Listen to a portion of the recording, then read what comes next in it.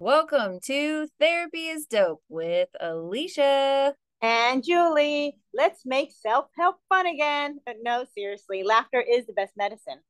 Come and join us as we introduce new ways of thinking and being. And hopefully get you laughing along the way. Hi, listeners. So, you probably want to hear a little bit about your host. So, actually, Alicia, why don't you go first since you got 15 years experience under your belt? All right. I just sort of happened upon this field. I decided that I was good at talking, and that's what I needed to. I needed to appeal to my strengths.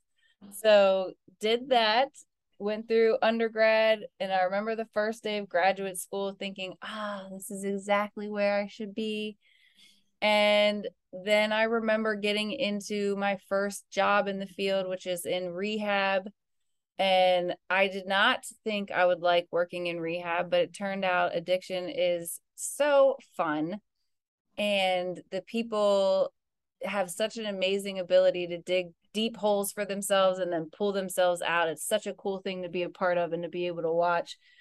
And then I moved on to working with children and families, and then I kind of went into private practice, and it's been a blur ever since, but it's been super fun. And I think it's my gift to be able to care about people very deeply, but not necessarily be fully weighed down by the struggles that they deal with. Oh, yeah, I think that really is a gift. Like, just not like letting that go and hearing that every day, because a lot of times people bring that home, and I'm one of those people, but and I'm working on it.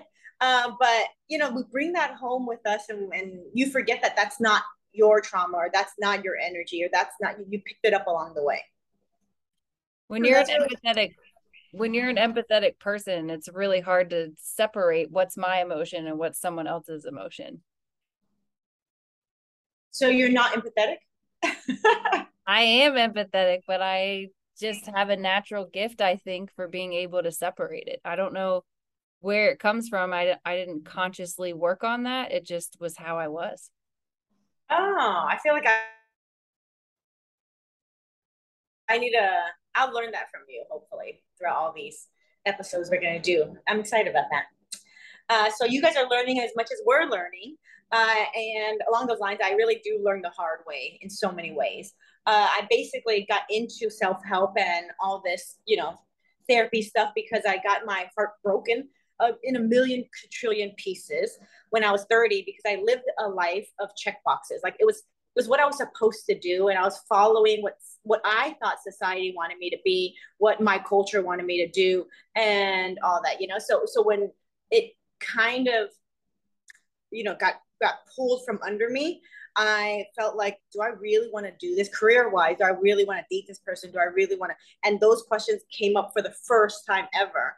And normally, people, or not normally, but some people turn to like drugs or turn to distractions or things like that. And I did that for a short period of time, and which I still dabble from time to time. But I really got into self help then. I started meditating. I started just reading a ton of books, listening to a bunch of podcasts, YouTube videos, all the good stuff. And it really saved my life. So 8 years later, I've never been happier. And I think that's why I'll speak on behalf of me and Alicia, but I think that's why we wanted to start this podcast, in hopes that maybe we could reach out and help someone somewhere out there, just even if it's like 2 degrees better, and we made them smile for the day or made them laugh. That really is the point of the podcast. That's so beautiful. Aw.